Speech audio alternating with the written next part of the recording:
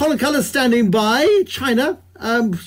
The China story, Colin Cullis, with Business Unusual tonight, is one of the great global success stories. I mean, the Communist Party of China this year celebrating its 100th anniversary. It went to hell. It really did under Chairman Mao. We saw widespread famine. We saw the destruction of wealth in this quest to rebuild China in a new mold. China has been rebuilt in a new mold, and a mold that Chairman Mao wouldn't recognize, but in a mold that is incredibly commercially successful. I can claim to be There we are. You were gone for a moment, but you're here now. I'm delighted. Hello, Colin. Hi, Bruce. Yes, it's a political party that only North Korea can claim to have been in power for longer. 72 years the Communist Party has ruled China. You might think Russia and the USSR, but of course that broke up. So there they stand as a country and a party that has been through, as you say, some of the worst hardships of poverty and economic or limited economic opportunities, a good chunk of it by its own doing, but nevertheless has risen from there to become certainly the most successful economy of this century. And I would argue that if you take the number of people that they managed to lift out of poverty, then the most successful government in history for what it was able to do. It is working to reunify with Hong Kong. It has done that. It continues to work for the reunification of Taiwan. And so you might think for those regions and such a successful country, that would be a good story. And certainly China would describe it that way. But some may see it as China calling a deer a horse. It's a line I came across in a column by Yi Xingling, he speaks about how China actually operates. And it's an old idiom that speaks about stating something that is not true for the sake of manipulating someone or determining how willing they are to comply. And I don't think it's a surprise that we have a version in almost every language and every culture, because this is something that humans at some point are just always drawn to do. But the story itself, I think, is worth telling, because it comes from a manipulative Chinese senior official from over 2,000 years ago who brought the deer to the emperor and then said it was a horse. The emperor said he thought it was a deer, and so the official suggested that he ask the other members of his court for their view. Some remained quiet, some said it was a deer, but many, fearful of the official, agreed that it was indeed a horse, knowing full well that it wasn't. The story goes that those that said it was a deer didn't remain in the court for very much longer, and those that were silent knew better than to cross that official again.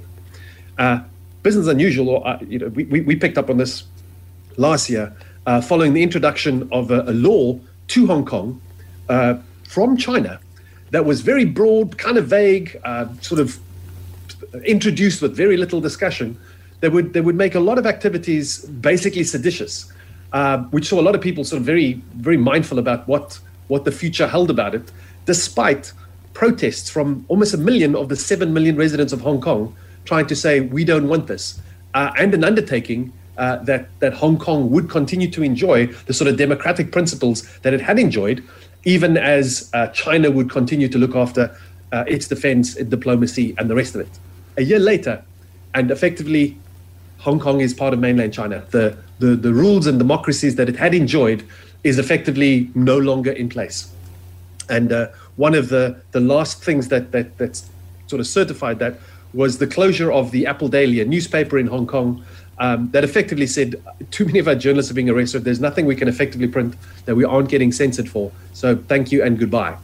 And that's kind of the reason I thought it worthwhile to raise it again, because a big part of that plan can be attributed, the plan is in making sure that China asserts its authority and gets what it wants, to its president, Xi Jinping. He's got a significant hold over the party, and he has been willing to deal with those that don't see the beautiful horse he has presented to the Chinese people in a similar way sometimes as that official from all those years ago. And I think as a consequence of China's actual success and the fact that so much of the internal organization has seemingly been taken care of, that now the focus moves to an international one. The Belt and Road Initiative, which you've also looked at, is as much a play about international diplomacy as it is keeping the massive Chinese construction and finance industry busy with very big projects. but its ambitions of becoming a leading spacefaring nation, it's currently constructing a space station. It's already on the moon and doing explorations there. Certainly suggests that its ambitions are can rival any other country on the planet. It has consolidated its control over Chinese companies operating in China, and those that want to be successful outside of it. And another one we looked at recently with Alibaba has shown that if those companies don't show due deference to the party, they will be dealt with.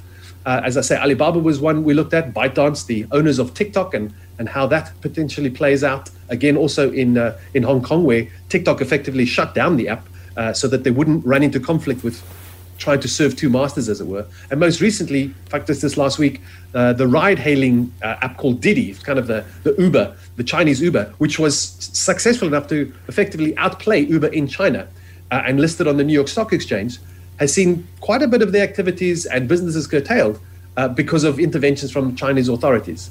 The crypto industry, which China had at one stage a very big part, until very recently, most of the coin mining operations were operated out in China. 65% of that mining happened in China. But in the last couple of months, pretty much removed. A fraction only remains as China moved against anything that they can't directly control. Even the standoff with the USA, Trump administration had sought to really take on a lot of brinkmanship and certainly a lot of bluster from Donald Trump, and that effectively didn't go anywhere. Certainly didn't have the effect, I think, that the Trump administration was hoping for. But as I say, China is not done. It is expanding, and it plans to expand territorial claims. It's busy building islands and keeping naval ships moored in what isn't international waters, but just close to it, for other Asian nations, including Japan and certainly in Taiwan. It has grown its military capabilities to rival the best in the world, whether on sea, land, or air.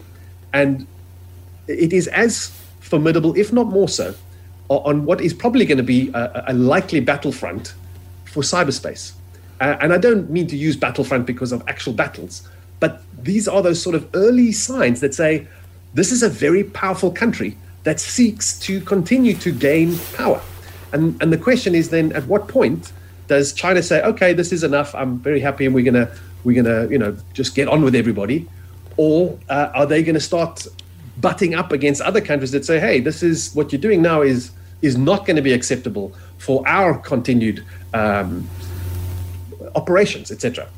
And so on that basis, the fact that there's been any dissent inside China has been pretty much dealt with, and that includes Muslim communities and Buddhist communities. The rest of the world, in acknowledging and seeing the extent of that, haven't really managed to do anything other than condemn it.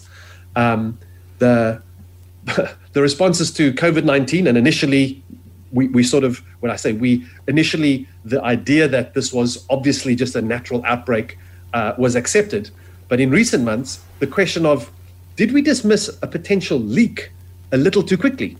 China has still remained not that transparent about what actually happened, or willing to share, or have other scientists come and actually get to the bottom of this, which again just that doesn't set them up to say, well, they are willing to be real partners in all of these things. And for countries who have pushed them on that, they've responded with trade restrictions rather than with answers. Yeah, it's again, there's a changing world order, Colin, and it'll if you're a China-phile, it'll make you terribly excited. If you're a China-phobe, it's going to scare the living daylights out of you. Well, I'd wonder, even if for China-philes, and I think I'd count myself as one of them, for what they have managed to achieve is impressive in anybody's books. But I'm also mindful that, whenever you look at history and you say, well, how did people not see what was happening? I mean, you could see there's a clear line for where it was going. And unfortunately, the line is not clear when you're in it. The line is clear after the fact. And the question is, who is going to be, plotting those lines and say, well, where are we going to look to do something? And again, December 2020, we had a conversation about the growing anti-vax movement that was leading to people not wanting or not being willing to take the threat of a virus serious enough. And when people don't take something seriously, their public representatives don't bother to put or keep the measures in place to deal with it. And at the time, I suppose the prevailing view, because it seemed so remote and unlikely, is that should it happen, we'd take care of it when it did. And classically, no disaster ever happens because of one thing. It is a series of smaller things that together effectively add up, and then you get to that point.